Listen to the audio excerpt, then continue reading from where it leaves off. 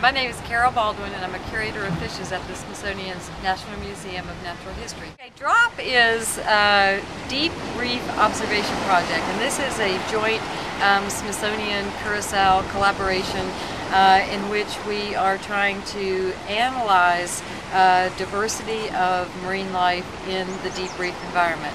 We not only have the chance here to do shallow water work using snorkel and scuba diving, but we have a chance to go study deep reef fishes using a manned submersible that's capable of descending to 1,000 feet.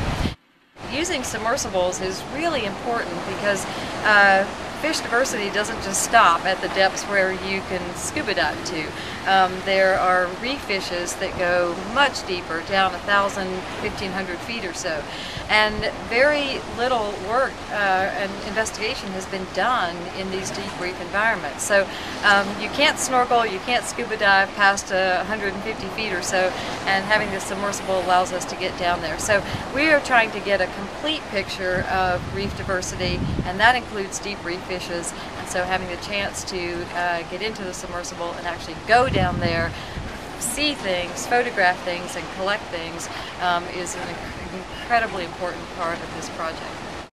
We're hoping to use the DROP project to look at what lives here in Curaçao, not just the fish that I'm working on, but echinoderms and crustaceans and mollusks and algae.